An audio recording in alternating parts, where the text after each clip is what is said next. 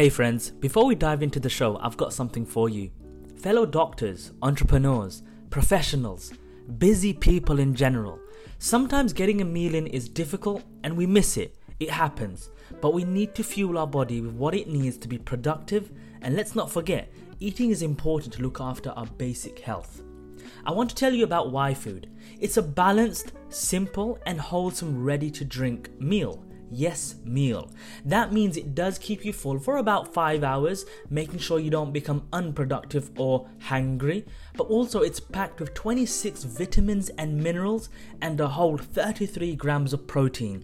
They're not joking about when they say a meal. I've dropped their link in the description with a 10% discount code. Check it out. Let's head back to the show. Hey everyone, welcome back to another episode of the Scrubbed In Show. I hope you've all been keeping well. This week we've gone down under. We have with us Dr. Tom Kelly, who is a surgeon and the CEO and co-founder of Heidi. It's an absolute pleasure to have you on the show today, Tom. How are you? Welcome to the show. Yeah, really good, guys. Thank you so much for having me. I think it's like early for you guys, late for me. So, but everything's off the record. Like, you know, I won't remember this conversation. It's always fun when we get guests from across the world because you're trying to get the time zones sorted out and scheduled to click on the site. And like we said, it's like 40 degrees here in London and it's like Zero. on the other end of the spectrum for you. So you have done incredible things to date. Surgical training, surgical registrar, recently launched Heidi, which we'll talk about in a moment. But we want to kind of take it all the way right back to a young Tom who's kind of embarking on this journey. He wants to kind of grow up, you know, and pursue medicine and be a doctor. So start from the very beginning and kind of work us through to where you are now, Tom. Yeah, sure. So as a kid, I grew up in the eastern suburbs of Melbourne in Victoria, Australia. I'd say like pretty normal upbringing. Most of my family was working class.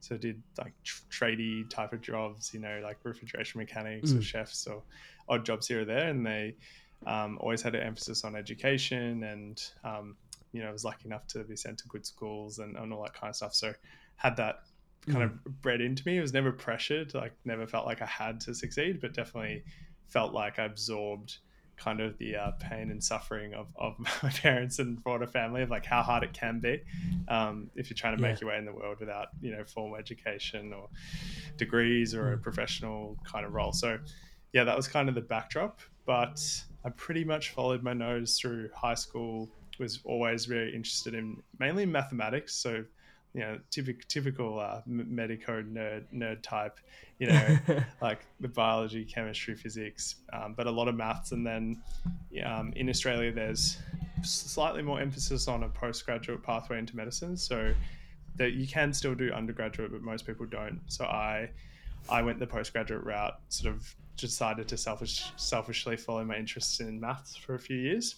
And yeah, jumped in, was doing all sorts of weird things like computational mathematics, which was like writing code, but you don't actually write the code. You just use a pen and a paper and a pencil and like write out algorithms and do proofs and all this weird stuff. And about 2 years in, I realized that I might end up as a kind of sad and lonely PhD professor with working on some esoteric problem that no one really knows what the hell it's useful for, like, I don't know, modeling fluid in a cup or something like that was a project that was on offer. So I realized pretty quickly that it's probably not what I wanted to do for the rest of my life, and then was faced with kind of three options. One was the medical paths, the other two were like a computer science or engineering path, and then the third one would be, you know, investment banking or some other soulless path. So kind of investigated all three, liked the people that wanted to do medicine.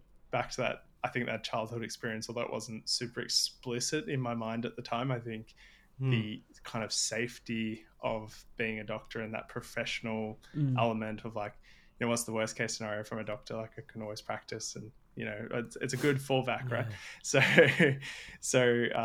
for that reason, and also the problem solving, human element, service, and also just seemed really cool. For all of those reasons, decided to go down that path. And yeah, got into medicine, University of Melbourne, had a interesting experience founding a business, which I can talk about, helping people get into medicine. And that was like a bit of a, I guess, entrepreneurship boot camp. Like we went from tutoring maybe like sort of 5 students or 10 students to, by the end of med school, about 2,000 students across Australia. Wow. And so that was, and the three founders, so it was myself, and the other 2 actually non-medical. So one was PhD in chemistry, and the other guy was for a corporate strategy. His name's Waleed. He's actually one of the co-founders at Oscar.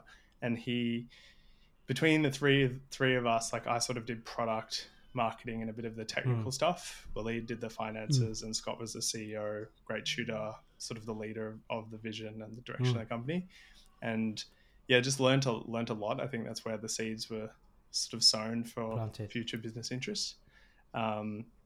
But at the same time, still like loved particularly surgery, general surgery, vascular surgery. Yeah. So was always doing the typical clinician thing of like trying to do both, and burning yourself to a crisp, trying to manage 2 things at once. And I still like, I really loved that human element, but I was finding as I was enjoying all the challenges of building the business, as I got more and more experience as a doctor, it was becoming more algorithmic. And I was thinking about sort of my impact in the world, and like if there's the number of people in the world on the y-axis, and maybe my impact on the x-axis, like even if I took a patient from near death to life again, that's one person. Whereas if I impacted like 1,000 people with a even 5% improvement in their lives, that would be a bigger impact overall. So started thinking about different projects, softwares, problems that existed in med, and that's how kind of landed on Oscar and Heidi, and here today to talk to you guys. Yeah. Amazing. Just before we forget, I was going to touch on the first company you founded, kind of with the entry for med students. You were with non-medics doing it. How was that experience? Because I know medics tend to stick to medics. The network always most often is medics, because you're in med school for such a long period of time. How would you say that was an advantage, disadvantage? What advice would you give to other medics that perhaps are looking for co-founders? So I think I guess the good thing about coming from like that not that typical pre-medical background was that I think it set me up for a really strong set of just sort of like raw problem solving skills. It's a hard thing to explain in an exact way, but I know I sort of have it. It's almost like if you're playing an RPG and there's a trait like problem solving, like doing maths, it makes you like a 99 on that trait, and it's really useful for a lot of things, but it's hard to explain exactly what you're good at. You're just sort of good at those problem solving. I think it comes from, I'm not sure what your experience was like, but in medicine and pre-med, a lot of the teaching is very didactic. So it's sort of like the slides. If you memorize the slides, you'll get full marks. But in maths, they teach you a way of solving a kind of type of problem, and then you walk into the exam. It's worth 70 to 80% of your mark, and there'll be 5 problems, and it's literally just a pencil, and you have to like solve the problem. And there's no algorithmic way to do it. Like it's not a simple way. There's no way to guarantee that you get full marks. So it's a very different approach to the world. So anyway, that experience was really good foundation, I think, for all of the pre-med entry exams and kind of everything that came next. In terms of partnering up with the non-medicos for starting a business, I think it's kind of like the same thing. Again, like I think of things in games. I don't know why. It's just the way my brain works. So, are you a big gamer? Not anymore, but I used to be.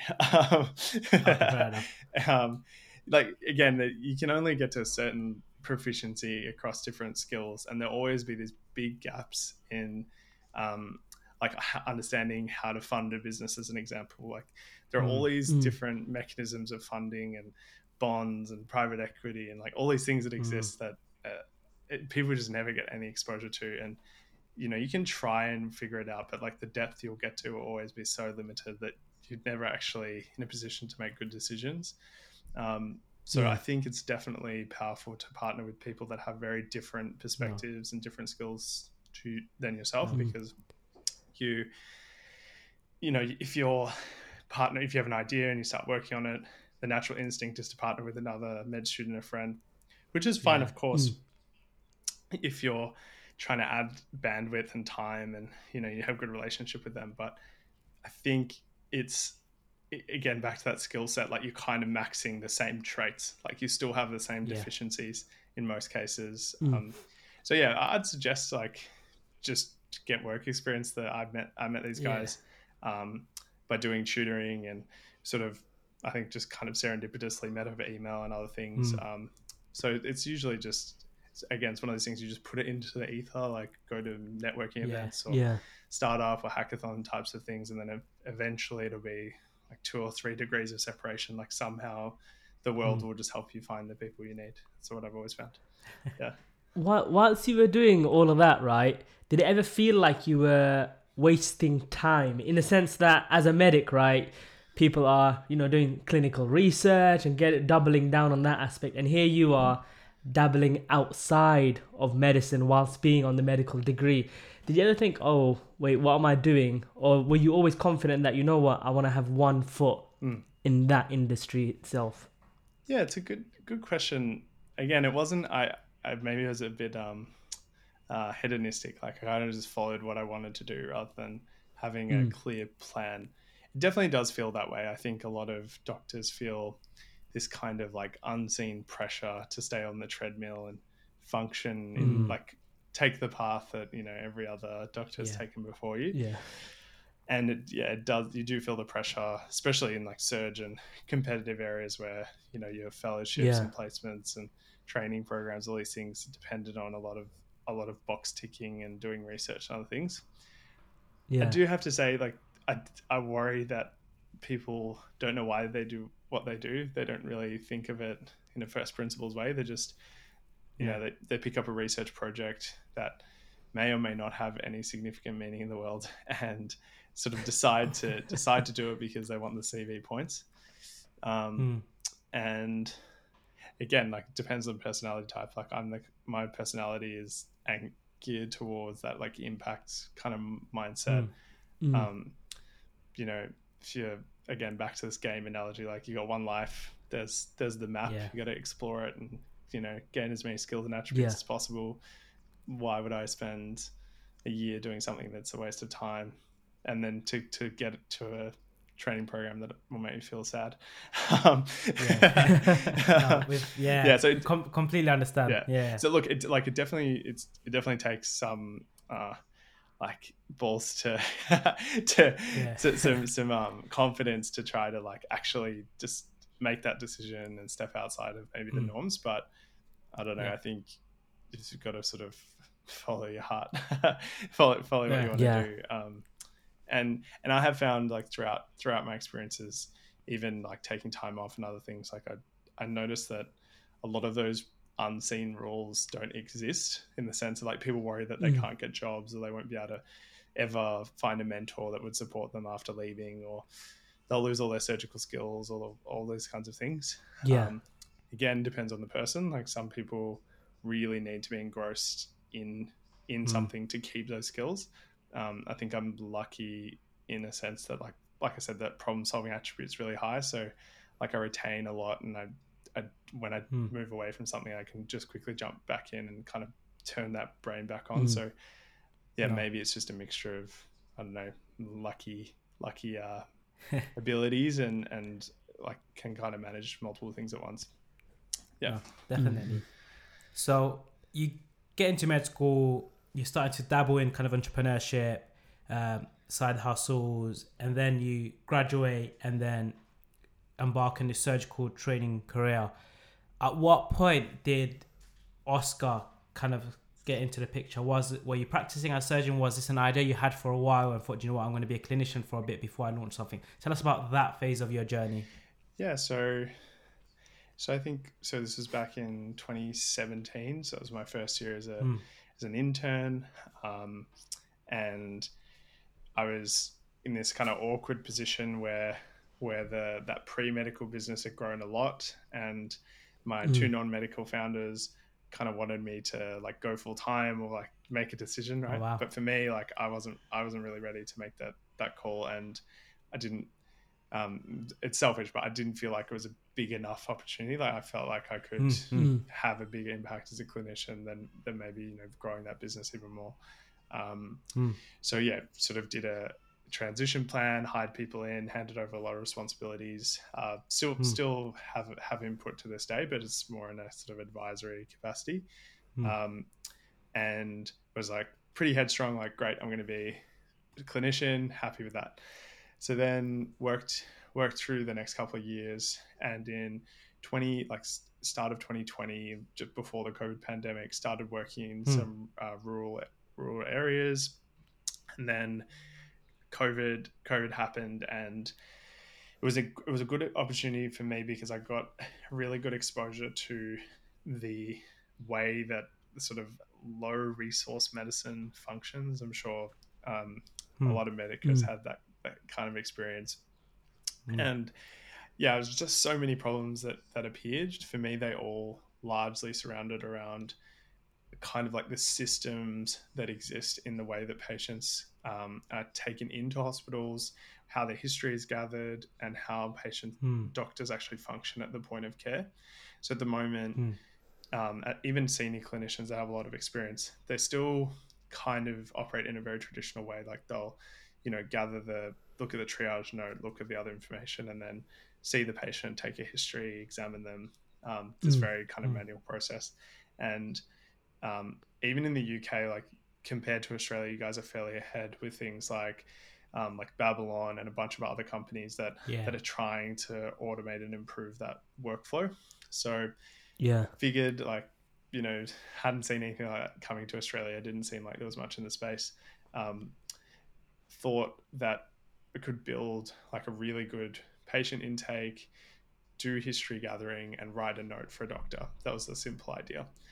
But pretty quickly realized technically that you would have to map basically all of medicine into sort of like a graph, like a medical knowledge graph, literally like a web with all the features, so symptoms that a patient could have, the conditions they could get diagnosed with, their risk factors and other things, and how they all map and what's the weighting between them and all this kind of stuff. So sort of sat on that for a little bit, wasn't really sure. Sort of, it just seemed like a brute force problem too big for me or even a team of people to actually be able to do. And then sort of like still relatively early in 2020, sort of had somewhat of a light bulb type of moment where was talking to some of the medical students that worked for that pre-med ed company, Frasers, and they were telling me that they just hated the way that they were preparing for OSCEs. Like because of COVID, they couldn't do in-person groups. So they were doing like Zoom calls, and someone would pretend to be the patient and someone would take the history, and they were trying to find time to link up. And it just seemed like, and I thought back to my own experience, it seemed like something that could be improved, and it wasn't very standardized, right? Like, you know, basically as a med student, I want to practice my history taking, but then you have to play the patient. So then half of the time is sort of wasted in a sense because you don't get to practice for that half of the time. And in Australia, there are some pretty tough like hurdle exams that are pinned to OSCEs. I thought, okay, why don't we create like a way for patients to take a history just with software? So with like a very fancy chatbot that would be so good that they could suspend disbelief and pretend they were talking to a real person just for that 10 minutes.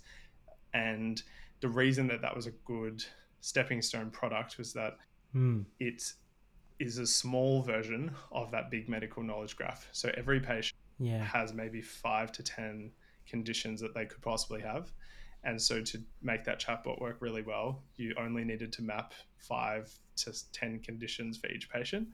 And then you release it in the wild, and students would just challenge it. So they would ask lots of questions. They would ask you questions you hadn't thought of that were good questions.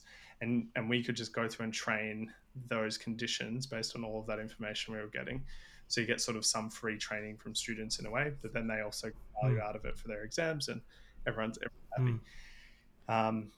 It's sort of set about building it out, convinced that Scott and Waleed, the non-medical co-founders, to give me some resources from within Frasers to build out like a prototype, built out the first sort of 20 or so patient cases, and then release them in like the final year of 2020 for exam time.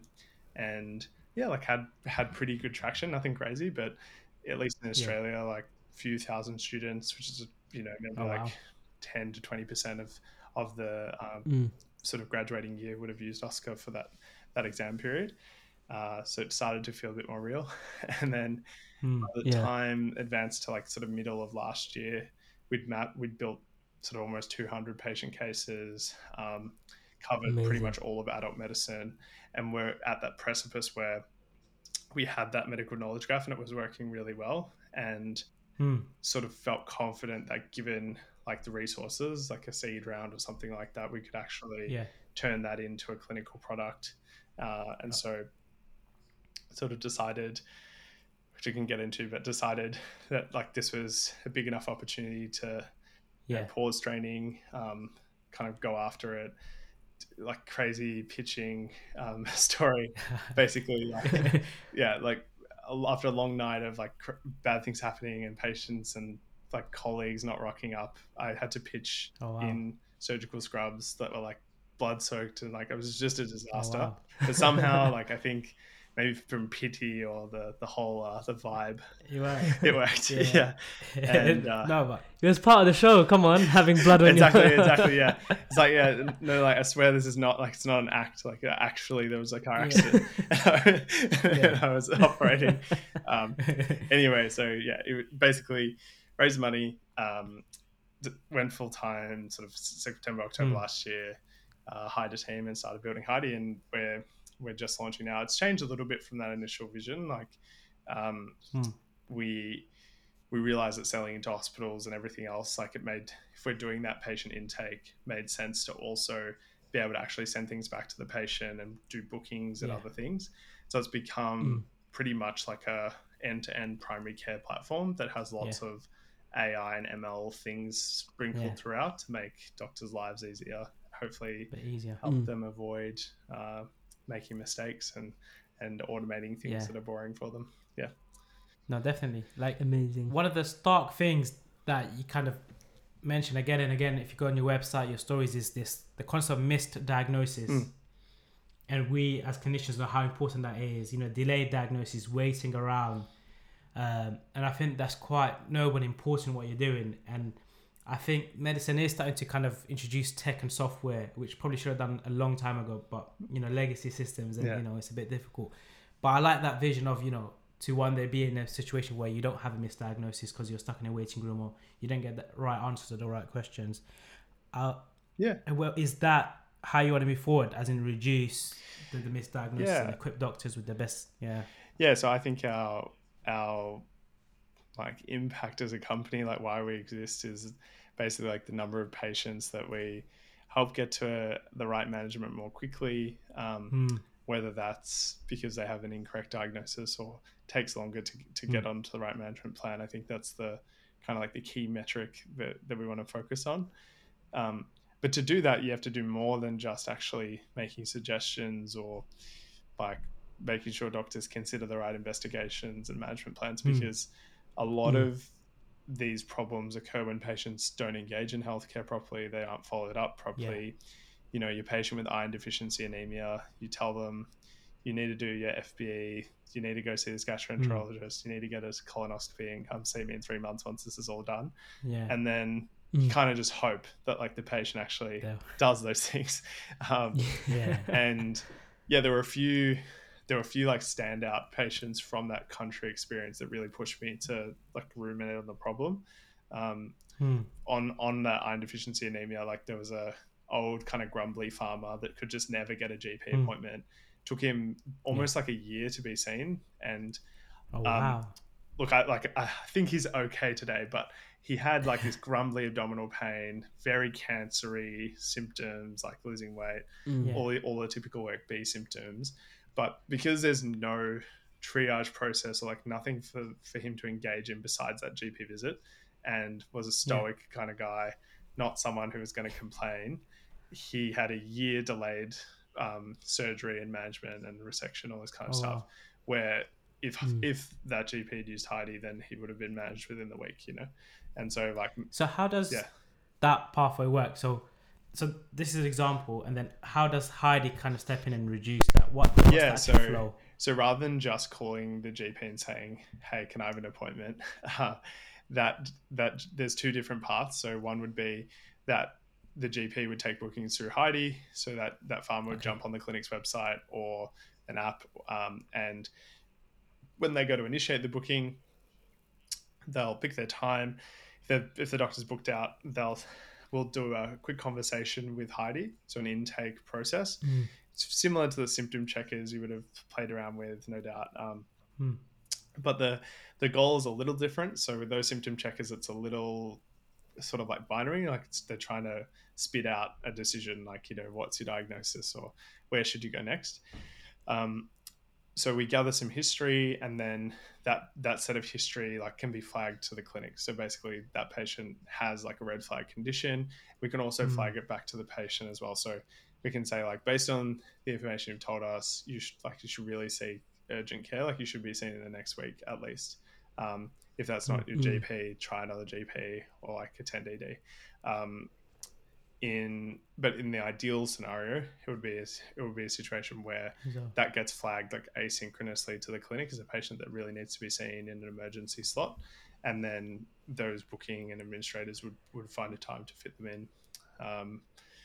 That's the kind of magic sauce, I guess, in that sort of 1 to 2 minute history taking as part of doing a booking, or even after a booking. So if they book with a clinic, we send them a text and say, do this intake, and it will just help streamline the process. So as a clinician, when you're about to see them, you know what the agenda is, like what they actually want from you in that visit, what their symptoms are, but not only just their symptoms, like all of their past visits, their past medical history, their investigations, like everything that's happened for this patient that could be relevant to this visit. Okay. And so you can imagine scenarios where a patient comes in over like a 2-year period and has a few kind of weird presentations that all point to hypothyroidism as an example. But as a clinician, like, it's really hard to put those things together because it's like, you see so many people, how are you possibly going to remember that person had been gaining weight, and then they mentioned out of the blue that they were feeling a bit cold, and then like, so it's hard to put it together.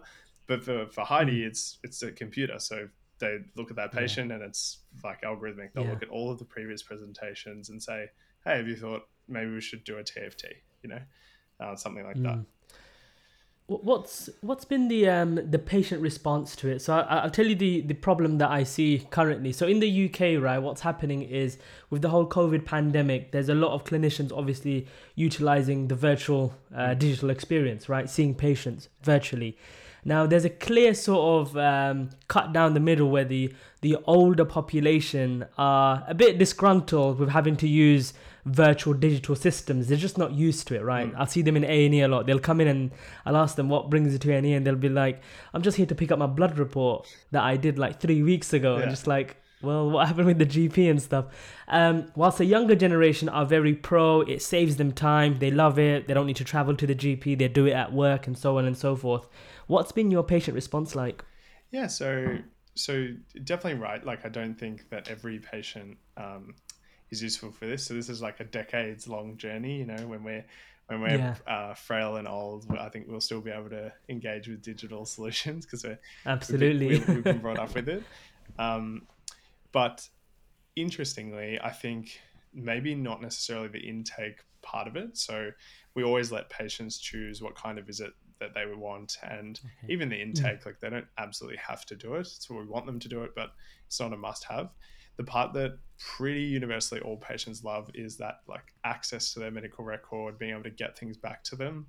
So as like simple example, like that path report that can now be sent as a text message that's now living in Heidi. It's like a little My Chart that they have all their patient info in. And that works because we connect with most of the main EMRs and other systems to connect that information back to the patient. And for bookings, it's like a pretty established thing for like online bookings and websites and things like that. So we found that even the most kind of curmudgeon-y, unlikely people like it when maybe they lose their script or their referral or whatever. Now they have an easy way to get it. Yeah, exactly. But I 100% agree. I actually think like it's a big kind of faux pas of a lot of telehealth companies out there. They spend a lot of time telling everyone that everything can be managed via telehealth. And like as a vascular surgery edge, I can confidently say that you can't tell if someone has a pulse or not via telehealth. Or like if they're, are they cold or is it like, devascularized? So like I think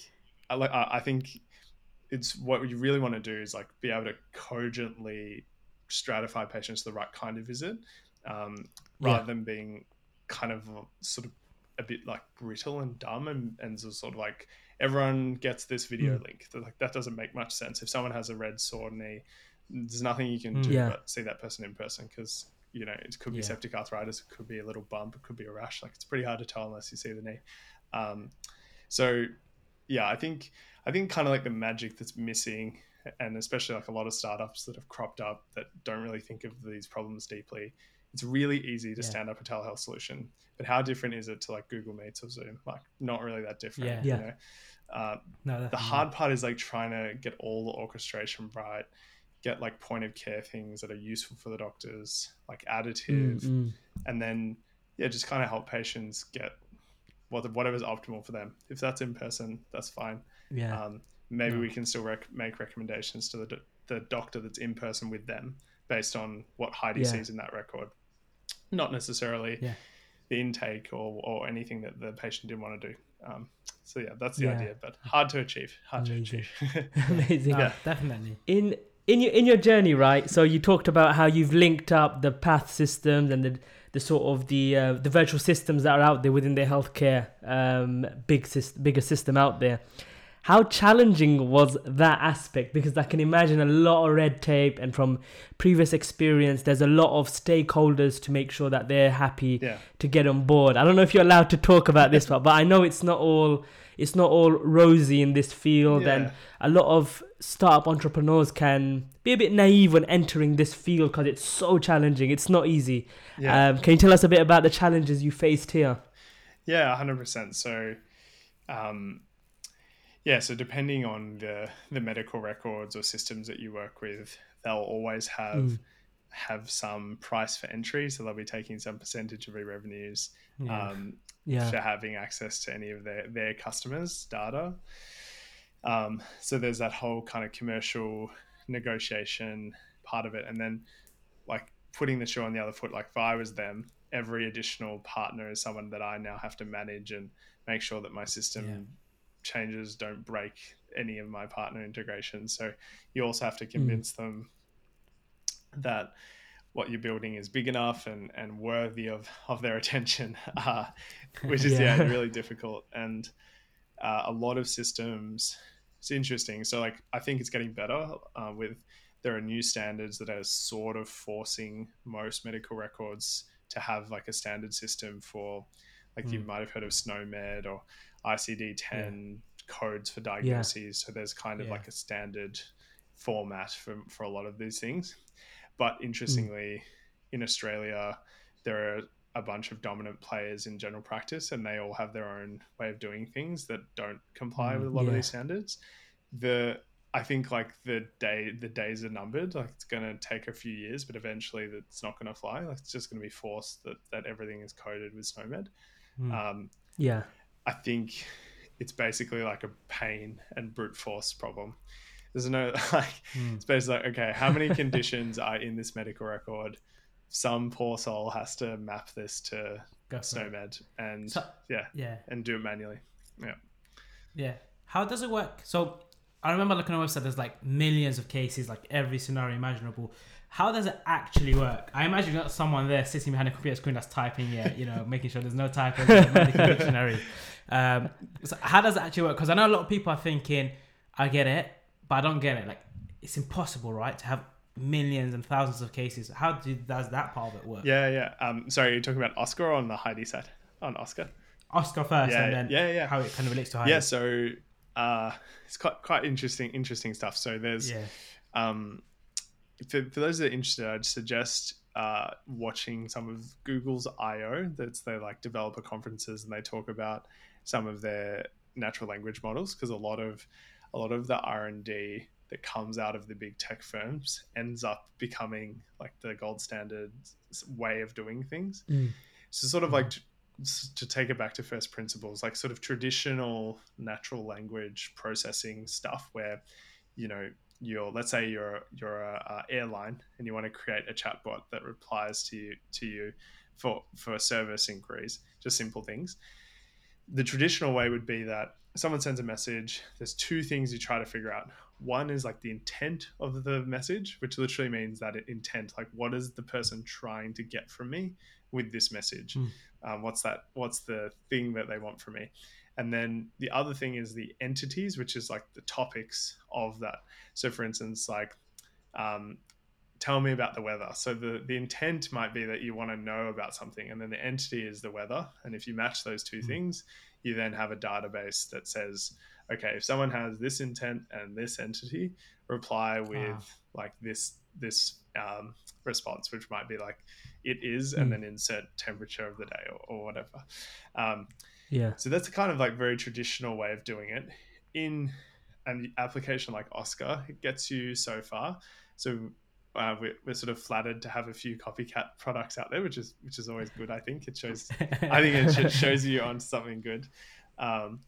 And they had the same problems I had sort of back in 2020 in like early testing, which is those systems start to really break when you have words that are quite synonymous or have slight variations, like chronic alcoholic liver disease or alcohol withdrawal syndrome, or like it starts to get really difficult to split hairs on like the really specific things.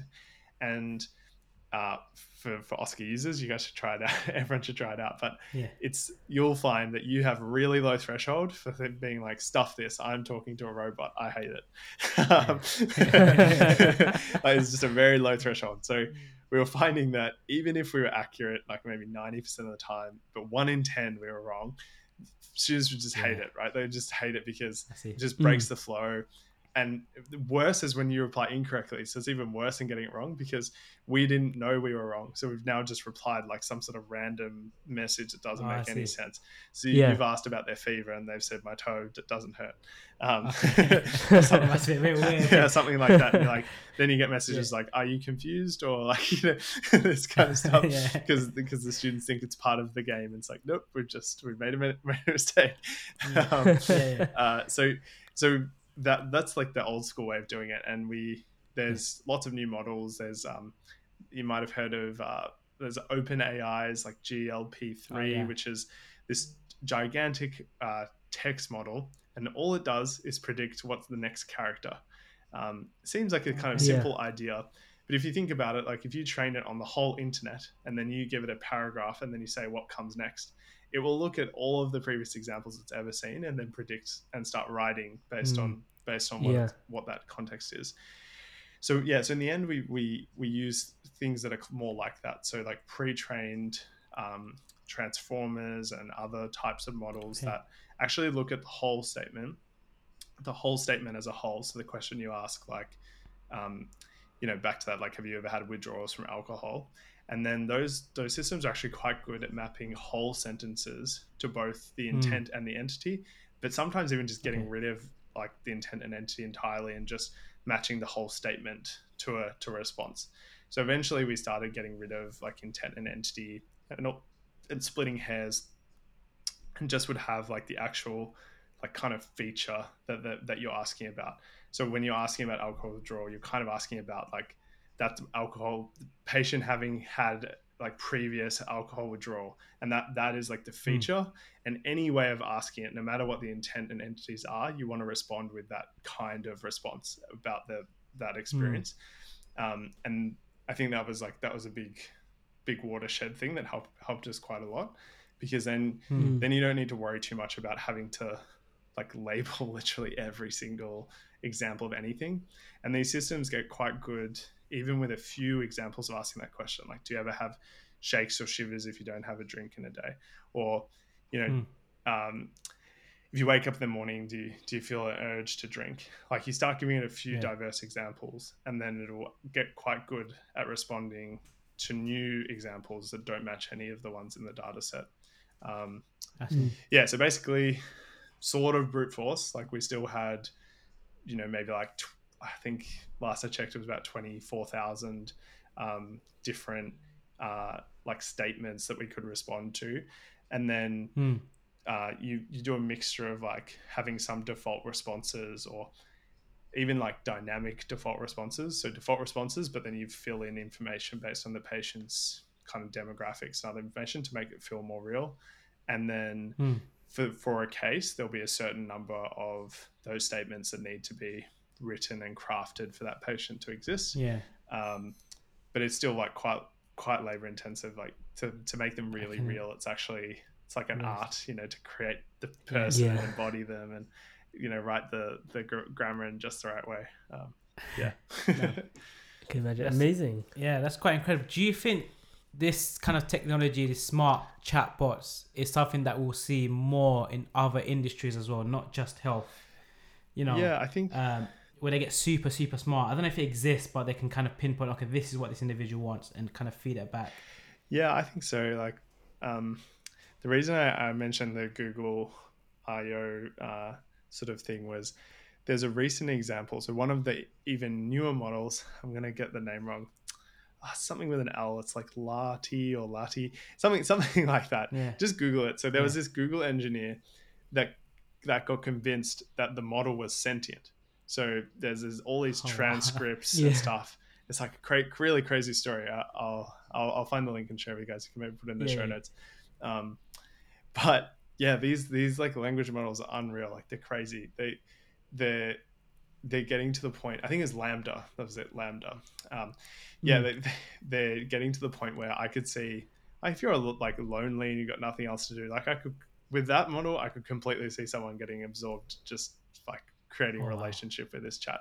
And the crazy thing with that model is it remembers you. So it remembers all of the previous conversations and uses that as context for future conversations, which means that you get this like really like rich context and like starts to like remember the things that you asked it in previous statements. All these, it starts to get creepy. That's a bit crazy. And it's the whole, it's the like the Turing test problem where it's like it starts to become hard to even work out, like, if they really are conscious or not, or, are you, there's lots of examples of humans kind of sort of doing that like transference where they kind of like, they impose the personality and everything else onto the system, but it's actually just rule based. Anyway, so the short answer is that I think these models are really powerful to automate a lot of things that are very administrative. They still don't do reasoning really well. So like Heidi in a US context, for example, one thing that we can use a lot of those models we've built to do is take all of the previous things that have ever happened for that patient and then create a list of possible recommendations for the doctor. Now they're not 100% accurate. So we can suggest like, hey, we noticed this statement, like you said that this person has a microcytic anemia. We noticed there hasn't been an FB done in the last 12 months. Maybe that's something you should revisit or check. And create a list of all these actions. And then in a US setting, they have like all of this crazy coding, and insurance is linked to the coding. So, if we can recommend like gaps in the care or codes that they're eligible for, it can help the doctor get better funding, but also make sure the patient's getting the right management. So those kinds of things, it's extremely powerful. Like no matter how much time you as a person take to look through the notes, you would never do that as well as a system like that, because it can literally check everything in an instant, and you can just never compete with that.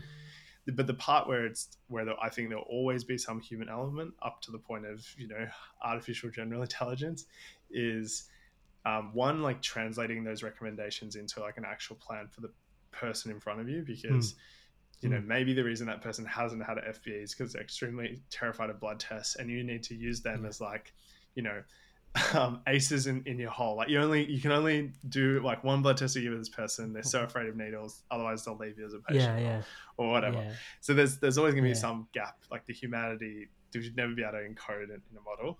And the other part of it is there's a really, like, it comes down to kind of liability, like who's responsible for the decisions that these systems make. And unless your system is like really closed and granular and doing one particular thing where it can just be trained on such a huge data set that like the FDA or the TGA or the European medical bodies say, okay, like based on the data, we can make a risk on a risk judgment that even though the error is this, a human would be 10 times worse than this. And you have so much data that you prove to me that we can accept that error rate as long as you consent the patient. Yeah. And now we'll do like an automated retinal exam as an example, like that already exists.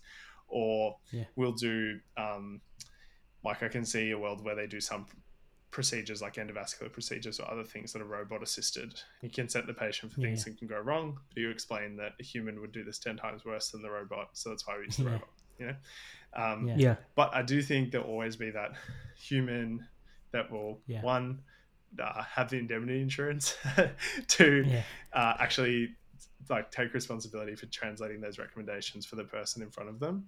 And really, like, it should unlock some productivity for doctors in the sense that like you don't have to fear that you've missed things or that you just don't have enough time to check everything. Like, we should have a system that at that point of care is supporting us to do a great job. Like if we succeed with Heidi, that's what we'll have built. No, definitely. Yeah, but like obviously it's hard to get right, and it's a challenge to get all just the right amount of recommendations so it's not boring. It's not like the top of the ECG that everyone ignores, this kind of stuff. No, definitely. I can definitely see it working, as in like it's an aid, it's an adjunct, not a replacement, and it flags things you can miss. And I've been in those situations where you're seeing 30-40 patients in an outpatient clinic and you can barely remember, and all it takes is a prompt to kind of unlock that extra bandwidth and be like, hey, do you know what, I missed this, let me go down this angle. So definitely as an adjunct aid, it's much needed. I find it very, very interesting. Sort of like the Jarvis for the Iron Man fans out there. Like you want that system that like is powering super powering all of your ideas and your plans. It's like a cheat code. It's like a cheat code to your consultant and your physicians, no Ultron though. Ultron is unsupervised. Jarvis is always supervised. Can you imagine? But it's amazing. Like at the same time, I think someone like me would I become very, very reliant on Heidi and be like, do you know what? I'm not going to study anymore. I'm not going to learn anything new. I'm just going to rely on my buddy Heidi to prompt me. I'm going to do a grand run and say, this rare case was diagnosed by me. To all the doctors now listening and the juniors that are coming up through the ranks, right? We're seeing a lot of technology come out now in the health tech industry, right? Lots of doctors are now utilizing it. How important is it for let's just say the guys who are not so keen on tech to actually start rethinking that with what's happened, with what's going to happen in the future? Because I remember Josh Case from Australia, actually, if you know him, he said this one line. He said, "Technology will never replace doctors, but doctors who can't use technology will be replaced by doctors who can."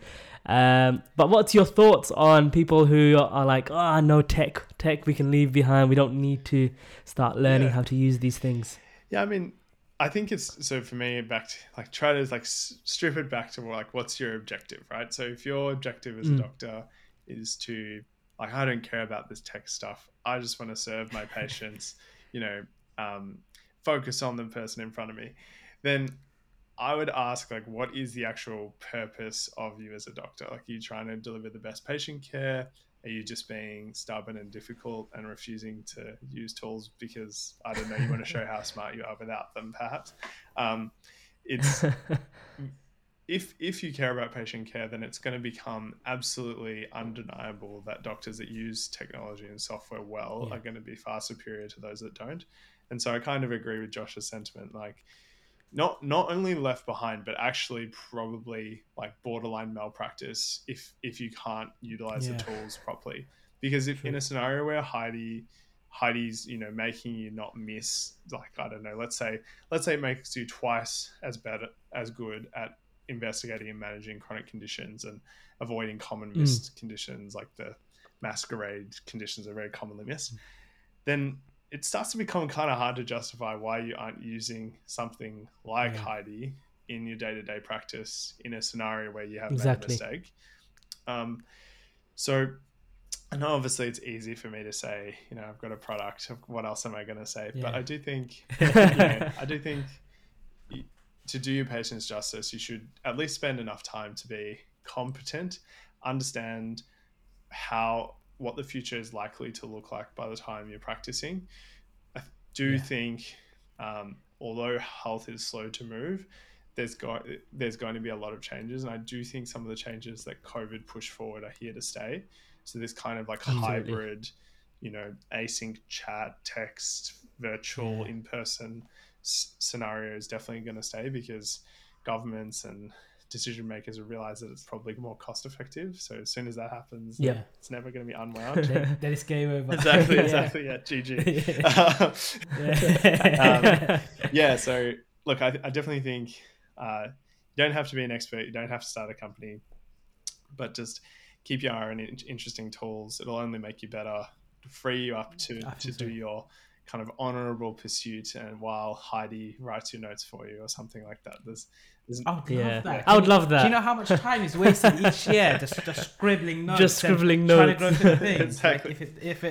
Like I don't even want to go on a rant right now. But I just remembered something you said, Tom, and you said something about the copycats, right?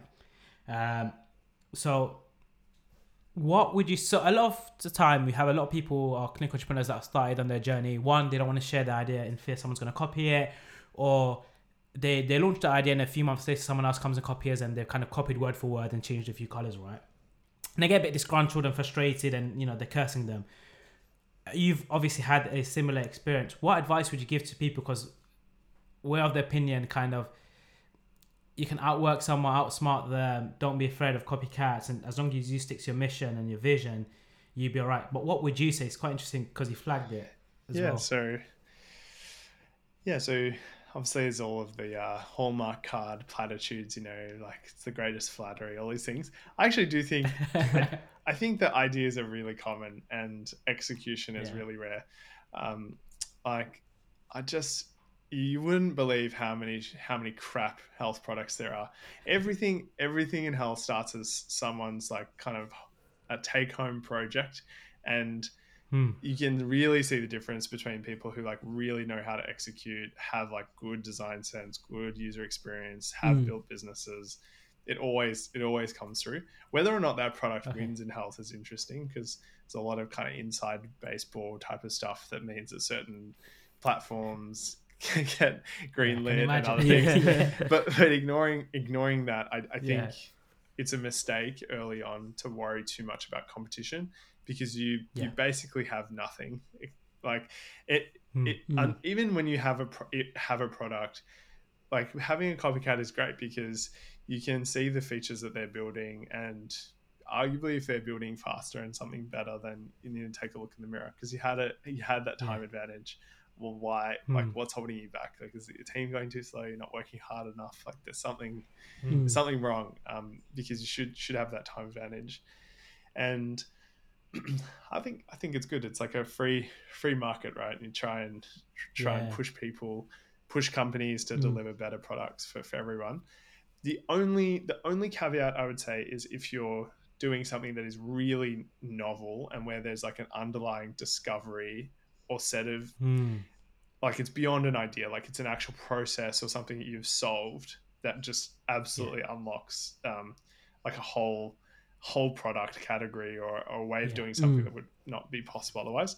Like there's a company called Remedy Robotics, founded by a guy called David Bell, who's an Australian surgeon, and it's a robotics endovascular company.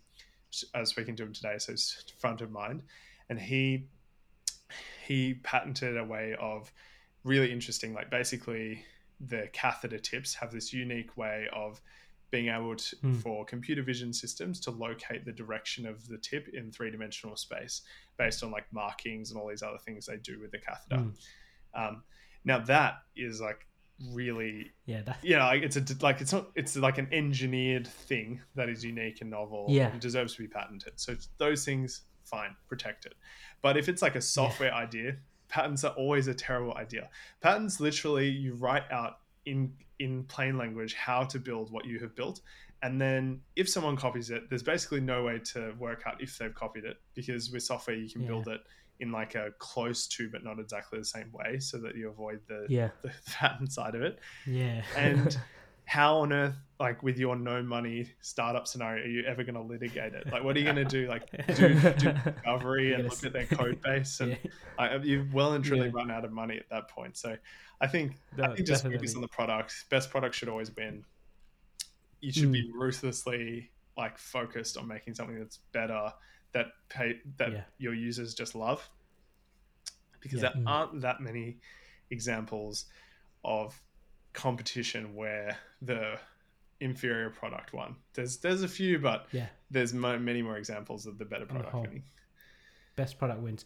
Saying that, talking about money, obviously you fundraised. Congratulations on that.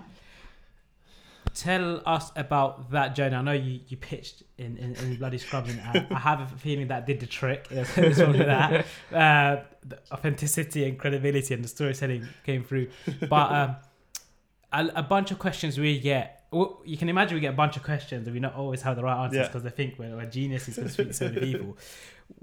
Tell us about the fundraising experience.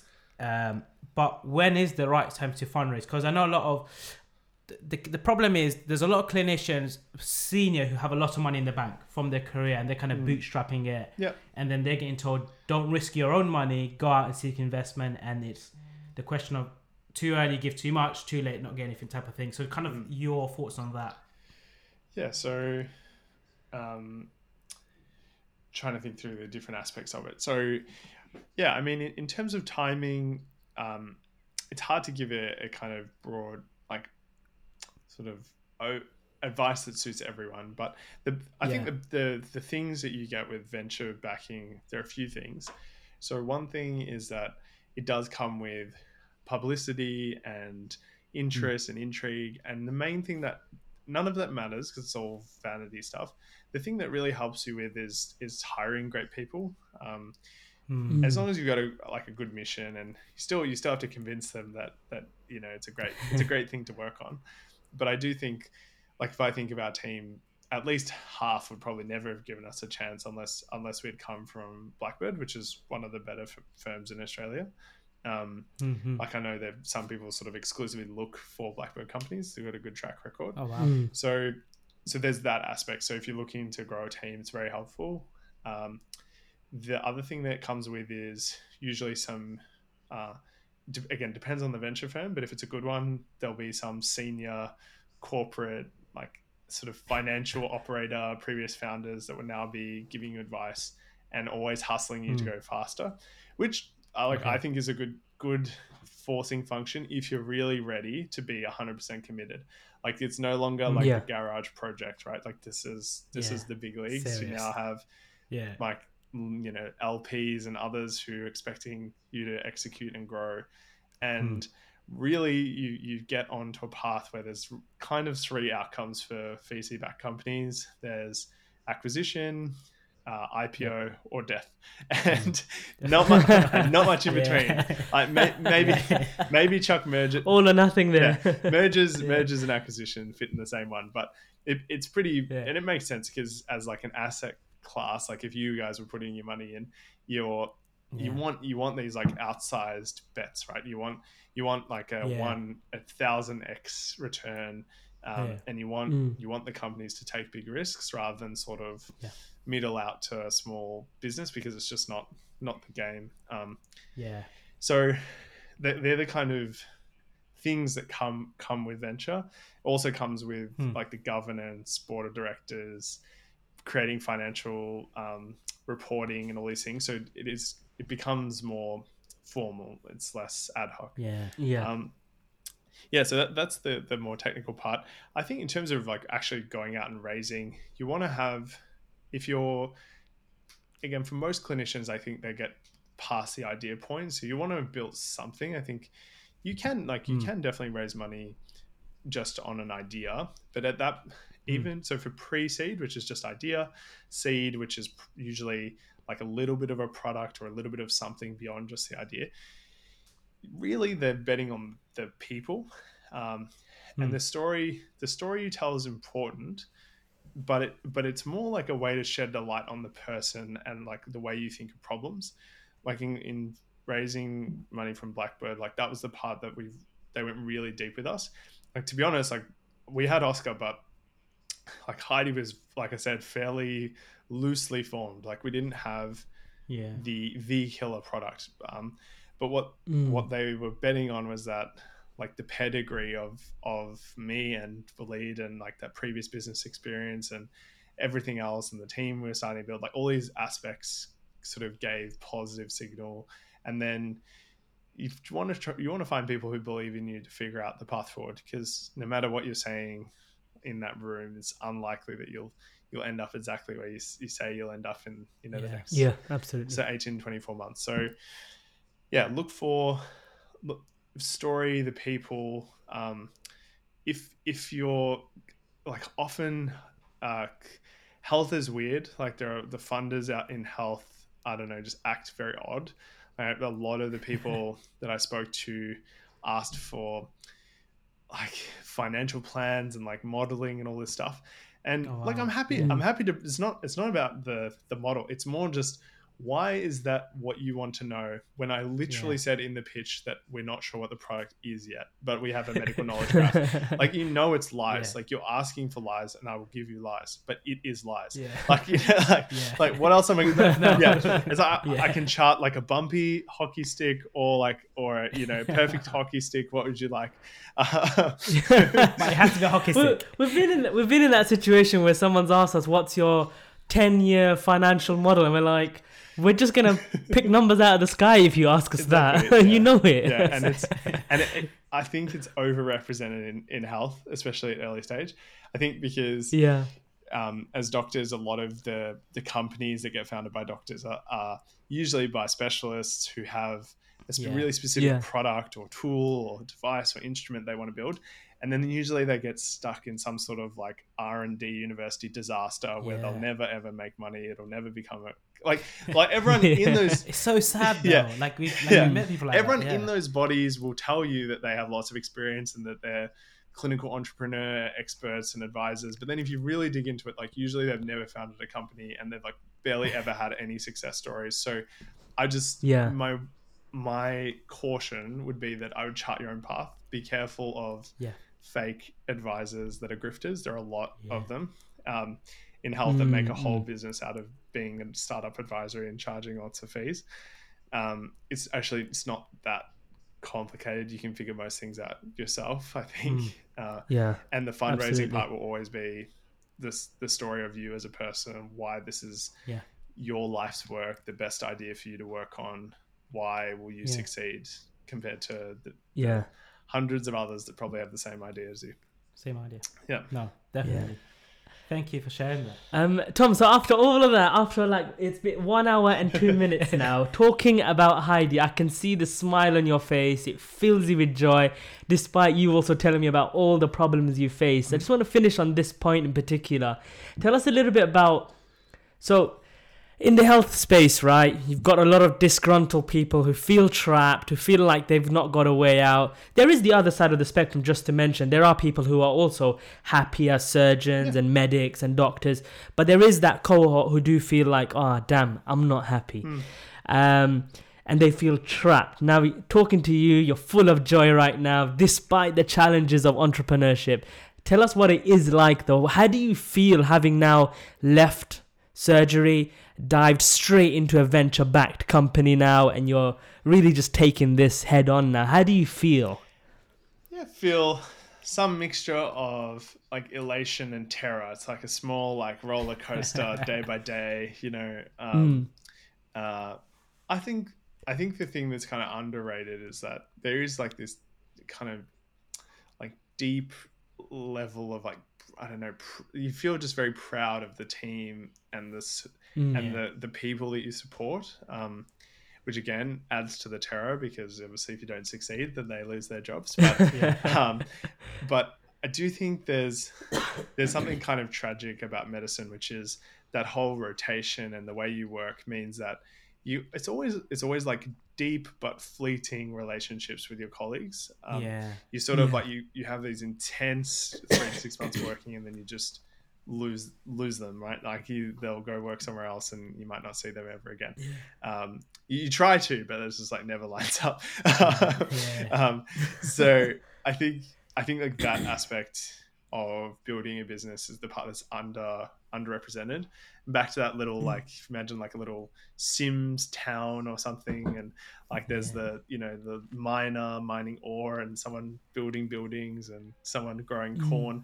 Like there's something that just feels very productive about building a business and employing people, and like, those people are contributing to that mission and building things that people will use, and that all of that feels really productive in a way that sometimes medicine feels almost, this sounds like a silly analogy, but it almost feels like a car wash in a way, like you're a service. So it's like the patients come in and they're no longer farming their corn or building their buildings, and so you fix them and then they go and be productive. And you're sort of, no matter how good of a doctor you are, you're still sort of in a service role, like no matter how much you and I think for the builders out there, that's where there's that cognitive dissonance. Like you want to build stuff, you want to make stuff, you want to create something for yourself, but then day to day it's like you sort of do that, but then especially as you get more senior, it's more like a service. It's like, oh yeah, I've seen this Mercedes before, I know exactly what to do. Or like I've seen this appendicitis, I've seen this before, I know exactly how this is going to go. And obviously there are some interesting quagmires and things mixed in, but there is a lot of formulaic things that start to creep in. So for the builders out there, there's lots of opportunities to work as a doctor. I think don't get too disheartened by the pain of junior doctor training and all this kind of stuff. It's really rough, like there's no doubt, but most of my friends and others and people ahead of me, like it does get better once you're sort of out the other side.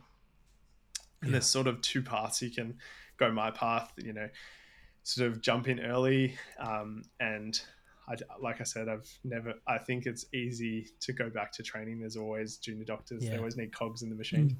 But you could also do it later on. So if you have that instinct or intuition, but like, you probably want to be building something or contributing to a company or on a medical advisory board or in some sort of research capacity or whatever it is, then keep that inside. And then once you're trained, that's the time to now use your expertise and support a company building something interesting or, sort of live those fantasies that you've had the whole way through. And don't lose faith. Like I think although you're a car wash, like you're probably the most important car wash in humanity. So the most important service. So you are doing good every day and helping people in a deeply personal way that you definitely won't get in a business setting. But what you do get in a business setting is like lifelong friends. You're in the kind of business war zone with the same people every day, the people you chose for your battalion, and you train them and you go to war together, and that part of it is something that you just never quite get with medicine. It's like a kind of rotating group of soldiers. No, definitely completely understand and resonate with it as well. Thank you, Tom, ever so much. No worries. We've discussed a lot, we went off topic, but I think it was good fun to kind of find out who you are as an individual, kind of see your passion with what you're trying to build with Heidi. I'm glad you launched Heidi just before this happened because we got rescheduled. I'm glad we could talk about it as well. Perfect, Thank you once again, and thank you to our listeners. We will see you all next week. Thanks, guys.